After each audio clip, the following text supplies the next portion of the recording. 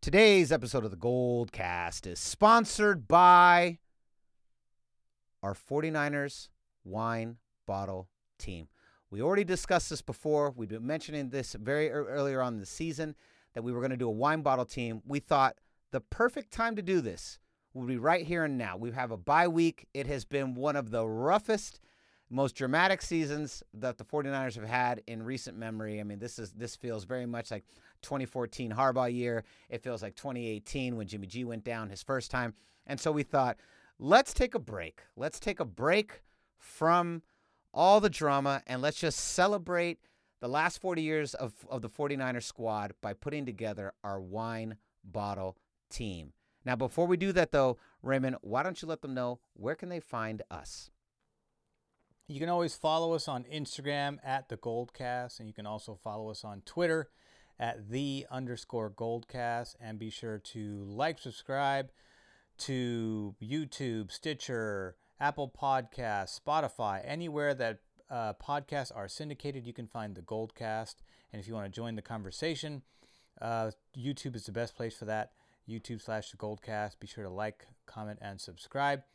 And be sure to hit the little notification bell on YouTube just because their algorithm is a little bit funky. So if you do hit the bell, that's the best way to get notifications on when our new episodes go live. All right. And here we go.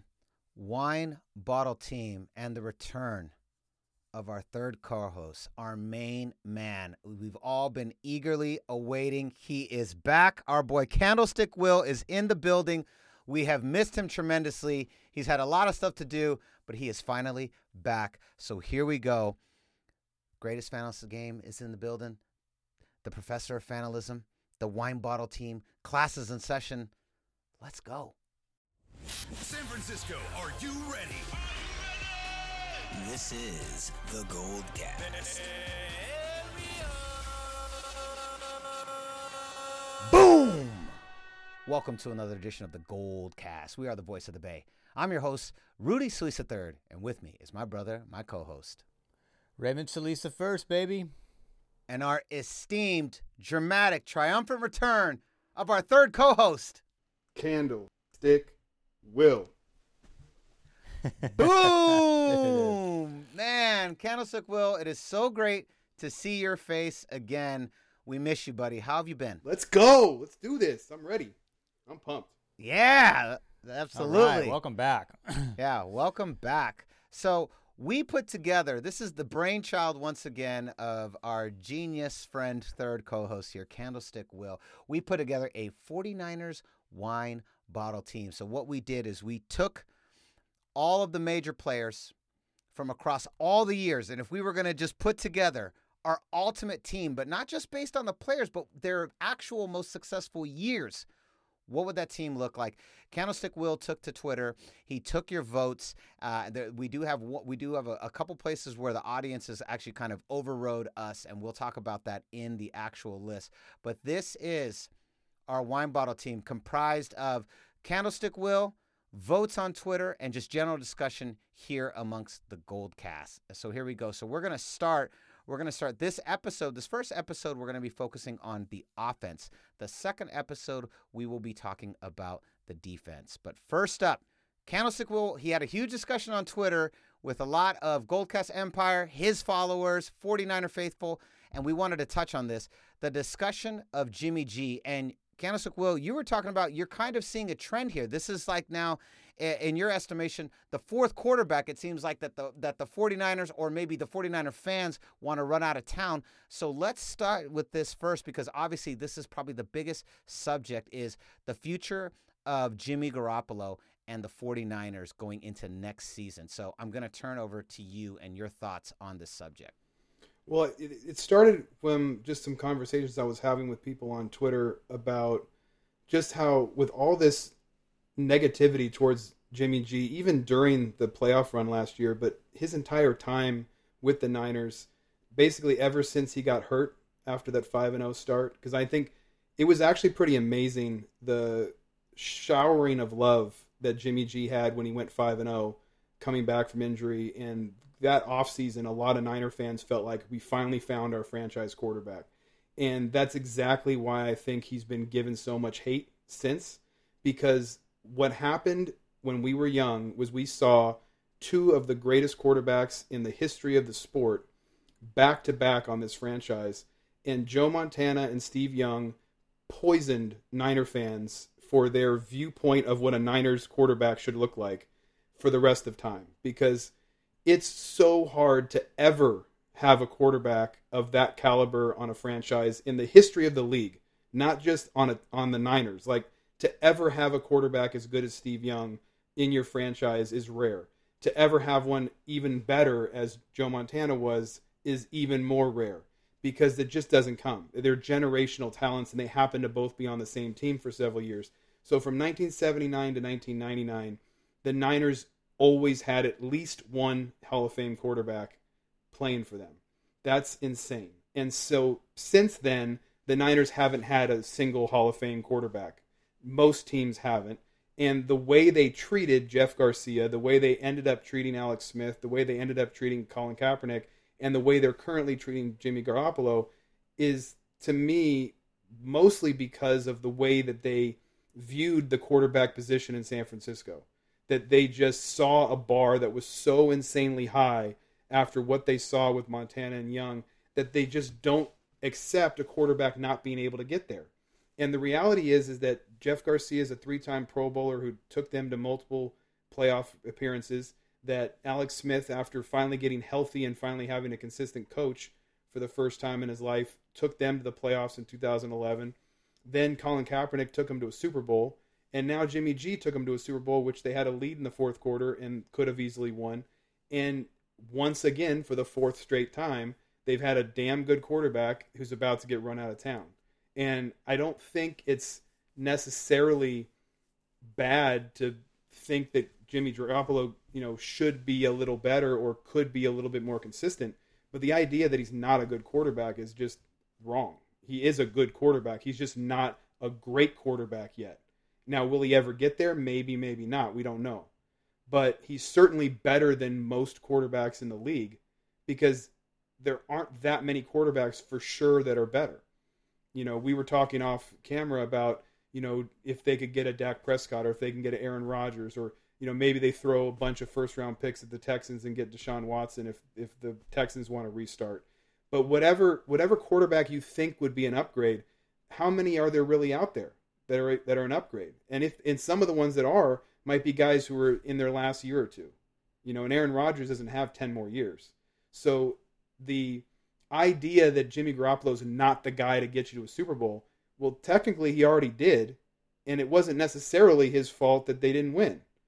There was a lot of factors in that game of why it didn't turn out the way we wanted it to. So I think ultimately fans, at no fault of their own, because we were raised on Hall of Fame talent. We were raised on Hall of Fame quarterbacks. And we'll talk in this Wine Bottle team, we'll talk about the battle of the two Hall of Famers. But fans thinking that getting rid of Jimmy G is going to fix all these problems, it's just, at this point, I might be stepping on your toes from the last 8 weeks, but it's really just injuries. There might be some other things really going on, but if these guys were relatively healthy, they'd be a damn good team right now, and Jimmy G would be so much better because he'd have a full wide receiver core, and he'd have a defense that would would knock teams off the field in 3 and outs. And they don't have that because half their team's missing. So, to put all this on Jimmy G is what the Niner fans have done to those other 3 quarterbacks and basically run them out of town. Raymond, your thoughts? I think it always kind of surprises me, or maybe it shouldn't surprise me so much, that so many fans, because they're so passionate and they love the 49ers so much, they easily succumb to tunnel vision as to like what the inherent problem is with their team, and they think they just know all the answers, and they forget the fact that there's 10 other players on the field that have to operate, partial in sync with the other players in order to make any given play in any given series function. So, I think fans are easily forgetting the fact that we're on our 4th string center. We have a rookie wide receiver out there, a Trent Taylor with a hurt back. George Kittle is gone. Deebo Samuel is gone. Maybe he comes back this week. Kendrick Bourne's off the COVID list, so that's a good thing. But, I mean, they forget that all these other chips are injured and out of the equation. Almost the entire starting defensive roster is gone, with the exception of Jimmy Ward. Tart is injured again. The corners are there. Sherman is back. That's good news. But the defensive line is 3 out of the 4 starters are all gone, with the exception of Eric Armstead, including the backup rotation guys are gone. Solomon Thomas, Street, Kerry Hyder, the new guy, he's done good. But there's like so many. The linebacker, we just traded Quan Alexander. He's not there anymore. So there's so many guys are gone, and all those guys were necessary in contributing to that Super Bowl run last year. And the fact that they are not there is that's why we don't have the results that we have right now. All those pieces are missing. That's, I think, more than half of the starters are gone on offense and defense. So, and this was kind of we talked about injuries in 2018. In 2020 here, you think you've got, more than half on both sides of the football gone this time. It's worse than that time. In my opinion, in my estimation, it's worse than 2018. But I think some of the saving grace is the system, we're a little bit deeper into Kyle Shanahan's system, so there's a little bit more polish and understanding as to what needs to be done to score points. And defensively, thank God, Saleh has actually evolved as a coordinator and is able to kind of get a little bit, turn nothing into something with some of the guys he's got, albeit, they're still getting kind of run on the table with the better teams, and I expect more of that to come as long as that roster continues to remain depleted as it is. But overall, the fans kind of disappoint me with their tunnel vision, because it just kind of makes them look ignorant and naive.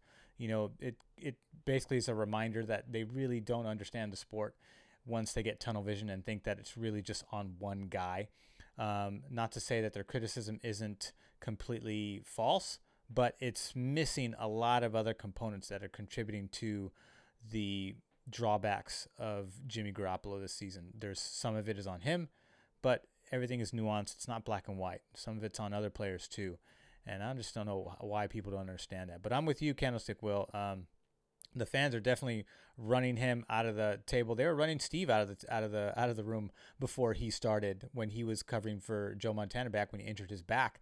And it wasn't until that Minnesota game when they started to realize, that Steve Young's got some talent, when he did the famous 49 run against the Vikings. But I think even Brent Jones said that they were kind of running him out of town even during that game. And it was that single play that kind of woke people up as to, that he was much more capable than what he had led on to be up to that point. But yeah, that's my 2 cents. Well, and if Twitter existed in 92 and 93 and 94, holy crap, the things that would have been said by Niner fans about Steve Young. Because until, his whole, take the monkey off my back, that he said at the Super Bowl, that was because of all the ugliness of Niner fans for years saying he wasn't Joe. Yeah, and press. Yeah, and so it's and it's one of those things. It's just the bar is just way too high, and it's not, and again, I don't blame Niner fans for that, because when you grow up with that kind of level, you know what the mountaintop looks like. Now, how many Lions fans don't know what the mountaintop looks like, other than knowing that they once had a great running back one time and they once had a great receiver one time. But it's like most fans have no clue what an elite quarterback looks like day in and day out. And the Niners had 2 of them back to back. So again, this isn't even a criticism of Niner fans as far as like you should know better. You actually shouldn't know better. Now we've had 20 years of this where we've seen what everyone else has always dealt with at quarterback, but at the same time, it's like we still have that knowledge that Joe Montana and Steve Young is the best of the best, and I'd love to have another one like that. So the fact that they could have technically drafted Patrick Mahomes, I'm sure pisses off a lot of Niner fans, because that would have been their next, Joe or Steve. But there's 14 other teams that didn't know Patrick Mahomes was who he was going to be. So it's, you know what I mean? And so it's not like it was a guarantee, and I'm not even following college football like I normally would, but whoever the number one for sure quarterback is, there's no guarantee that guy is going to be a for sure stud. It's not like the Bengals aren't undefeated right now, right? With the kid from LSU. So it's not like it's going to guarantee wins just because you go out and you get a franchise quarterback, because that word franchise quarterback was used for Mark Sanchez and Vince Young and and a ton of other quarterbacks who looked like sure things and didn't end up working out. So it's such a volatile position. I mean, the bottom line is that quarterback is still and will always, ever since the forward pass was invented, quarterback became the most important position on the field in the NFL. And since then, the majority of Super Bowls have been won by Hall of Fame quarterbacks. But there also have been a dozen Super Bowls that have been won by non-Hall of Fame quarterbacks, and it is possible to win Super Bowls without the elite quarterback at your side.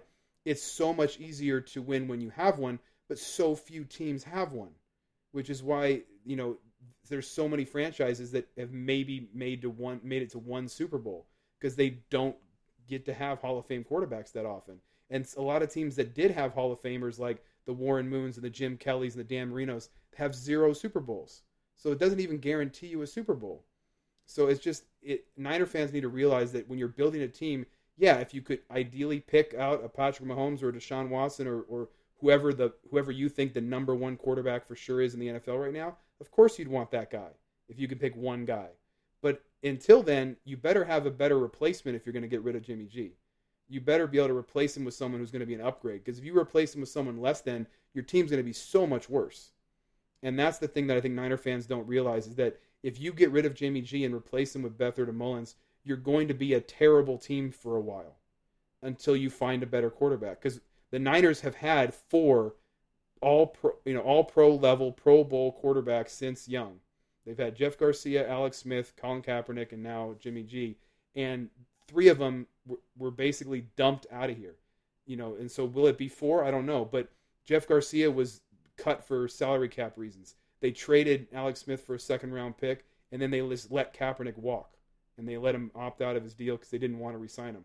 That's a pretty crappy way to handle 3, Pro Bowl level quarterbacks that you've had in your system in the last 20 years. When you've also been a team that had, Sean Hill and guys that weren't good at all be your starting quarterback. So yeah, Jim Drumpf. Exactly. So I'm just saying, like in the last 20 years, you've had JT O'Sullivans and thought you actually had a quarterback. It's like, so when you actually really did have good quarterbacks, you didn't appreciate them enough, and fans certainly didn't, because they let them all go and weren't that sad when they left.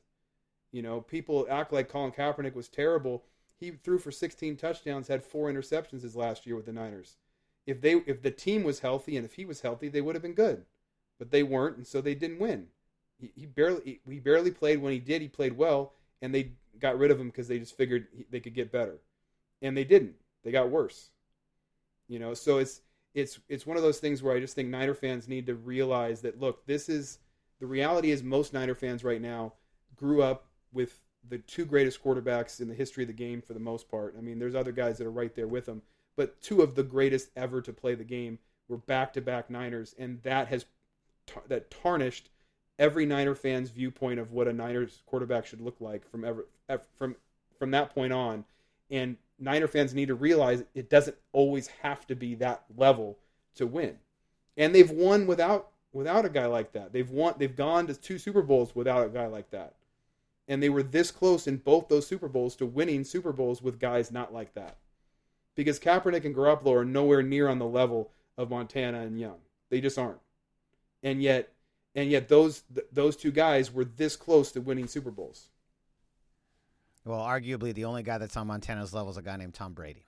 Right. So I mean, that just shows you how rare this really is. And he had to cheat to get some of those Super Bowls. But it's also why the Tampa Bay Buccaneers went after him, because even him in his 40s is a better fit than other guys, because if you can get a Hall of Fame quarterback, you do it.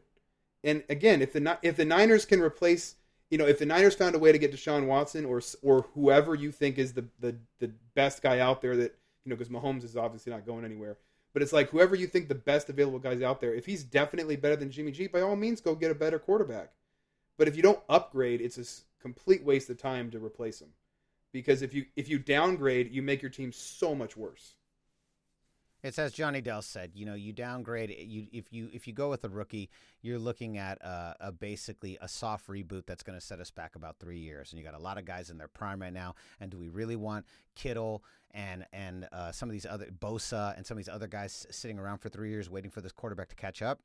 I'm not saying he isn't going to be successful, but that's what you're looking at, especially in the toughest division in the NFL. All right, guys, let's move on to our 49ers wine bottle team. All right, here we go. So we put together this squad. This is not just the best players from the best eras. This is specifically the best players from their best years. So we went even further on this list. This is the brainchild of our boy Candlestick Will. We put this together using voting from Twitter, our general discussions, and then just kind of looking at some stats. So we're going to open with the O-line. We're going to go through the O-line very quickly and then just kind of name who our team captain is for that line. A lot of this stuff is more advanced metric stuff, and we want to kind of get to maybe the sexier roles, if you will. No offense to the O-line. We're big fans.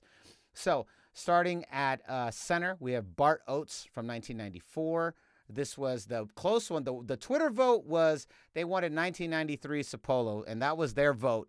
We ended up going with Bart Oates only because statistically he did have a better year. He played better. His 94 was better than Sapolo's 93. We have Randy Cross at 84, right guard. At right tackle, Harris Barton for 93. And then at left guard, Guy McIntyre in 1992. And then at left tackle, and our captain for the O-line, Joe Staley, 2011. I mean, there's not a whole lot that can be said for Joe Staley. He is, one of the stalwarts, played his entire career with us, and we decided the honorable thing to do was to put him as our team captain for the O-line. So that is our O-line. And then next we have tight ends and wide receivers. So the starting tight ends for the the wine team, George Kittle. The honorable mention, the second best would be, of course, Brent Jones, as most of you have guessed by now. Starting wideouts, we have... Hold on, what year for George Kittle? Yes, the 2018 season, the season that he actually broke the most receiving yards by a tight end with 1,377 yards and 5 touchdowns. Just a monster season. And Travis Kelce was even actually had the record earlier in the year, but George Kittle beat him out in that same season, and we didn't even have Jimmy G that year. So pretty phenomenal stuff from George Kittle. At the starting wideouts, we have Jerry Rice, the 1987 year when he had still holds the record of 22 touchdowns through the air. And for the other wideout position, we're going with Dwight Clark, the 81 season, his best statistical year, over 1,100 yards and 85 balls caught that year. Well, and obviously, but don't bury the lead here. He had the catch. Yes, of course. Not also the signification of that also cannot go unnoticed. Yeah, just a little thing that happened that year. So one play, but it was this was a tough one because 89 Taylor was someone that I was also kind of gunning for. 88 Taylor, the catching the touchdown on the John Candy drive in Super Bowl 23. I think those are all 2 years that you easily could have put in there. But I think the significance, as you were saying, the significance of Clark in 81 and that catch, sometimes it comes down to one play, one moment that catapults your career and you're forever etched in, sports history. And I think the catch alone, you have to put Clark on the opposite side of Taylor. And I would say Taylor 89 for stats or 88 for Super Bowl 23. Taylor's like 1B, but I mean, I agree that I think Dwight Clark 81, you have to put him opposite of Jerry Rice 87. I just think that's a no-brainer at that point. So at fullback, we got 1989's Tom Rathman. Runner-up was William Floyd from 94. And then running back was a little bit more complicated because we've had such great running backs in the last 40 years. But you got to go with the GOAT, 1985's Roger Craig, 1,000 season. It's hard to beat that one. My personal favorite was 88 Craig, but it doesn't compare. Even with the great numbers he put up in 88, 85 is just otherworldly and the first running back to ever do it. Shout-outs to 98 Garrison Hurst and 06 Frank Gore. But Roger Craig's the GOAT when it comes to running backs for the wine bottle team. Absolutely. The 1,000 yards receiving, 1,000 yards passing, only done one other time ever, I think is still a travesty that he's not in the Hall of Fame for that year and for what he did. And I think if he didn't fumble in 90, he's probably in the Hall of Fame, but the Niners probably have 3 Super Bowls at that point too. So who knows? But Roger Craig, I think sometimes, I just think unspokenly sometimes gets punished for the fact that he had never, because of that fumble. But I think for sure one of the greatest running backs of all time, the high step. Wasn't there's 3 players that's done 1,000. Who's the third? Right? Marshall. Who's the Christian third? McCaffrey is the latest that did it. He did he's it last year. You're right. That's right. And then Marshall Faulk before him. That's right. But that was literally within the last year, so it's pretty new. Yeah, that's right. He is the third one. He is CMC is the third one. But yeah, Roger Craig for sure. All right. And our final position for the 49ers wine bottle team is, of course, the quarterback. And this was not an easy one. This is a tough one. But we've got, of course, I think it is not going to be a surprise to anybody, 1989, Joe Montana over 1994, Steve Young. That is pretty much what we went with here. And let's just talk about some of these highlights because it's out of control. So 89, Montana, he threw for 3,521 yards, 26 touchdowns, 8 interceptions, only 8 interceptions. He had a 70% completion rating, which is insane. That's only 3 passes out of every 10 were dropped for the entire year. He had a quarterback rating of 112.4. This was the record at that time. He was the NFL MVP, Super Bowl MVP, first to ever win 3 Super Bowl MVPs. He rushed for 227 yards and earned 3 touchdowns. Joe, in the Super Bowl, threw for 297 yards, 5 touchdowns against Denver in the Super Bowl, a record at that time. The final score was 55-10, which is still the biggest blowout in Super Bowl history. Now, compare that to Steve Young, because I know there's some people be like, what about Steve Young 94? Okay, so let's talk about Steve Young 94. He threw for 3,969 yards, 35 touchdowns, obviously surpassing yards and touchdowns for Montana there. He had a 70.3% completion rating, 10 interceptions. Montana gets him on the interceptions. He did defeat Joe Montana's quarterback rating. His quarterback rating was 112.8. They're right there. It was his second NFL MVP. He was first Super Bowl MVP, the first and only Super Bowl that Steve Young ever won. He rushed for 289 yards, 7 touchdowns that season, as when compared to Montana's. He rushed for 49 yards and threw for 6 touchdowns in the Super Bowl, defeating the Chargers. He was the first guy to have the most rushes and most touchdowns in a Super Bowl, leading both at the quarterback position. Now, the question is, okay, well, statistically, if in every number he's better than Montana, why does Montana get the nod? It was Montana's third Super Bowl. Fourth Super Bowl. It was his 4th Super Bowl, and I just think the totality of his career, to be doing that in year 9, to be performing at the highest level at the end of his run with the 49ers, I just think that overall trumps Young's year. Young managed to pull out that year, which statistically on every mark is better than Montana, no question. But he pulls it out. He pulls this year one time. This was Montana's 4th Super Bowl, guys. This is his 4th Super Bowl, and he's playing statistically better than he's ever played at any other time in his career on his 4th run at the Super Bowl title. So I think that alone gives him the belt for this category. Do you guys agree or disagree? Raymond, I'll throw it to you first. 89 Montana versus 94 Steve Young. Do you agree with this final pick? I mean, in terms of when you throw the 4th Super Bowl stat in there, I think it's indisputable. But if you're looking at them from an individual season perspective, I think it's Steve without even blinking an eye. So you give it to Steve. So if Raymond's is the only voice on this wine bottle team Steve Young 94 is your pick over Montana 89. Yeah, and the reason why I do that is Steve had a stronger arm. Even though they're both equally accurate that season, Steve Young found the end zone more, and he was also a more dynamic quarterback in terms of athleticism because he could kill you on the ground too. That's a great argument. Candlestick Will, what are your thoughts on 89 Montana versus 94 Steve Young? Well, I chose Montana. That was who I picked. One thing I will say, which is hilarious, is, and I know we're in an era now where quarterbacks are routinely throwing for 4,000 yards, and these stats that they put up, even though the 70% is rare still, that the stats they're putting up are obscene now compared to then. And so the numbers that Montana and Young are putting up then might seem, small by comparison. These still might be the two greatest seasons we've ever seen from a quarterback.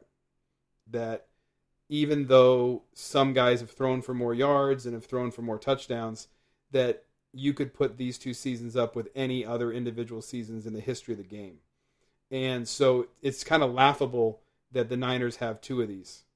Because, again, going back to what we were saying about just how high the bar is for quarterbacks in Niners fandom, these two seasons are insane. And Ray's right. If you look at just the numbers, Steve Young's better. And I think the whole purpose of a wine bottle team is that the 4 Super Bowls actually doesn't matter necessarily, because it's just about what one season would you take.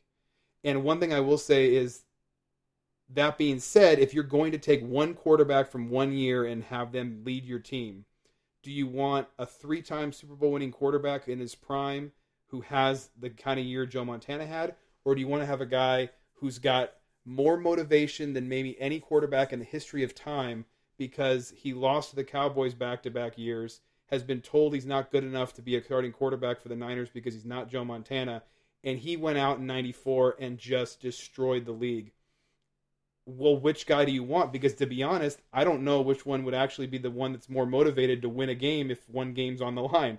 So it's actually pretty hilarious that you have this choice, because I would choose Joe, but it doesn't make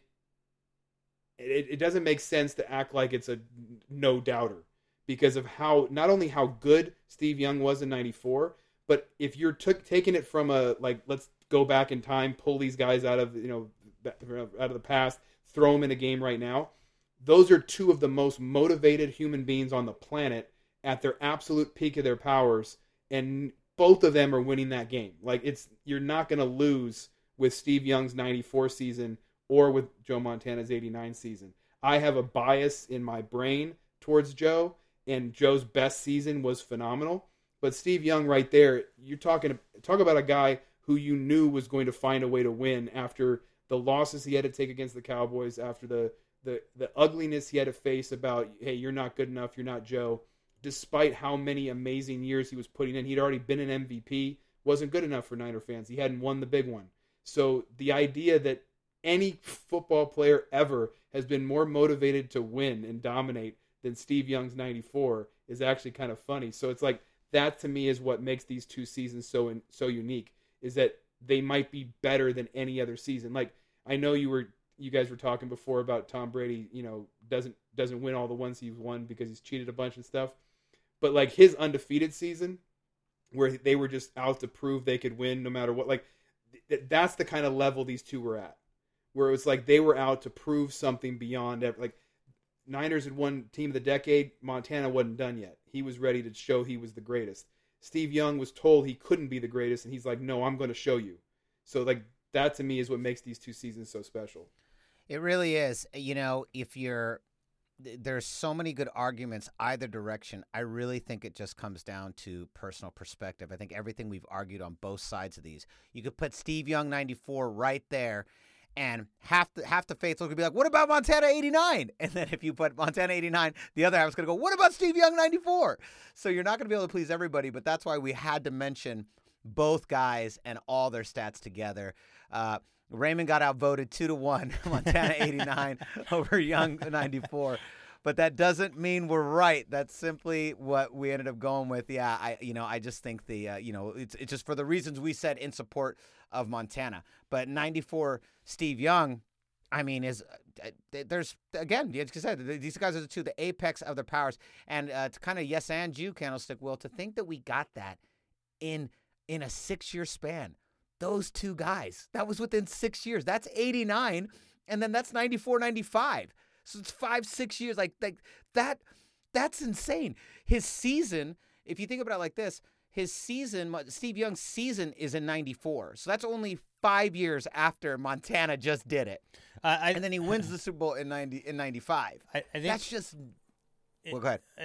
No, it is insane. I was just going to say, it made me think, Candlestick Will, when you mentioned that, what happened, what would these be like if you drop these two players into this era with, all of the rules that now favor quarterback protection and, more points put up by the offense. I mean, I think if you put these two guys in this era, I think the current generation is still chasing them.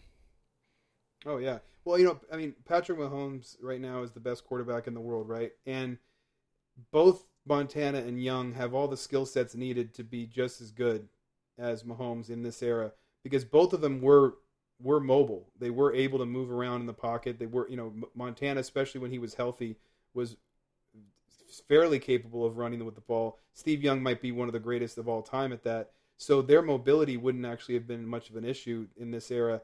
And yeah, they're bigger, faster, stronger on defense, so that would have been different.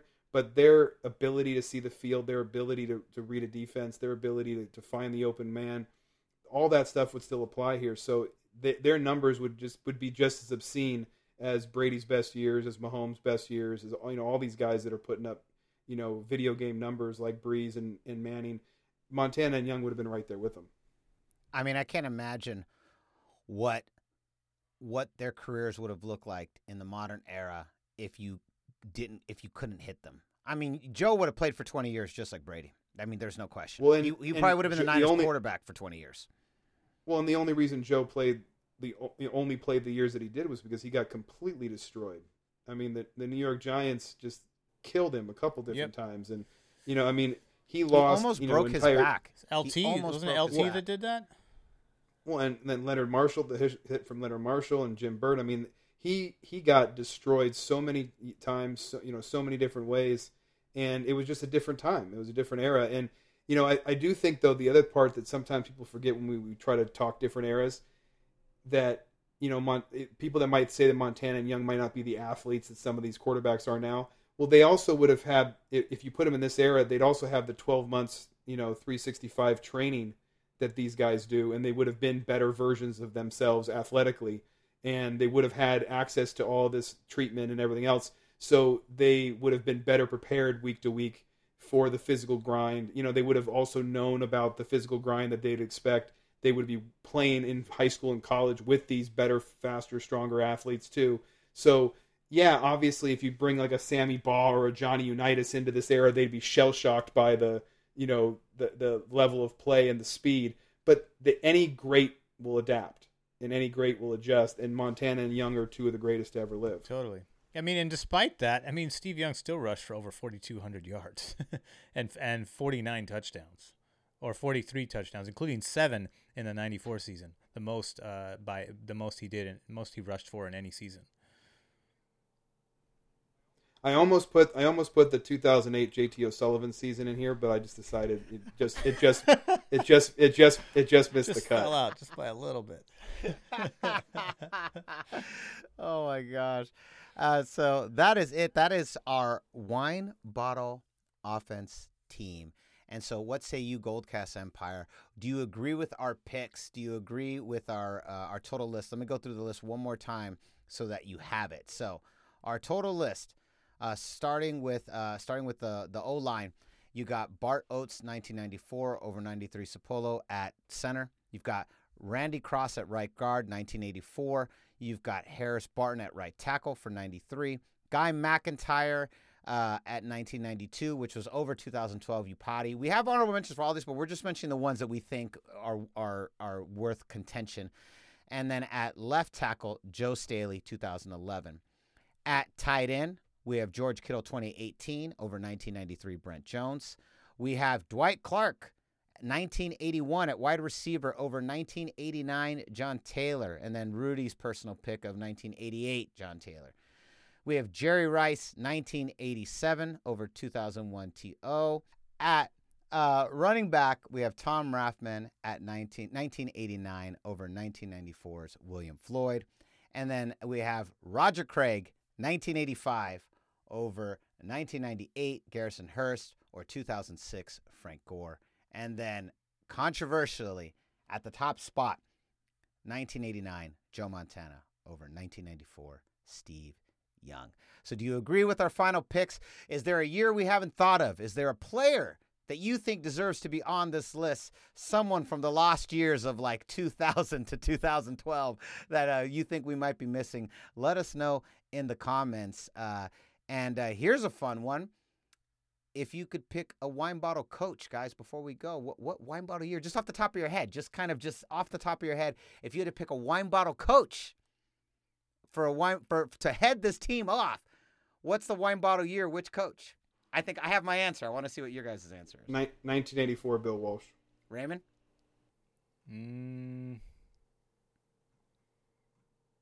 Yeah, I'd have to go Bill Walsh. What year? Yeah, 84. Me too. 84 Bill Walsh. 100%. 15-1, man. 15-1. It's undeniable. Now that's him. Again, we talk about, the wine bottle idea came from The Ringer and Bill Simmons and that, brainchild. And, they talk all the time about when someone's at the peak of their powers, right? And 1984, that was his second Super Bowl. That was his best team. That was when Bill Walsh was firing on all cylinders. He was still hungry and young and scrappy as far as, in the game as a head coach. And that team dominated on all sides of the football. Absolutely. 1984, Bill Walsh heading up this monster offensive squad. I'm not sure how many people are beating us. Not many, I'll tell you that. All right, so let us know in the comments. Go to youtube.com/thegoldcast and let us know who your choices are, if you agree or if you think there was someone else. And mainly that Montana Young. Where do you stand on it? All right, folks, we'll be back later on in the week with Candlestick Will to discuss our 49ers defense wine bottle team. And so concludes another edition of the Gold Cast. We are the voice of the Bay. I'm your host, Rudy Solis III, and with me is my brother, my co-host, Raymond Solis first, baby. And our esteemed co-host, Candlestick Will. Boom! We'll see you next time. Same Goldcast time, same Goldcast channel. This is the Gold Cast.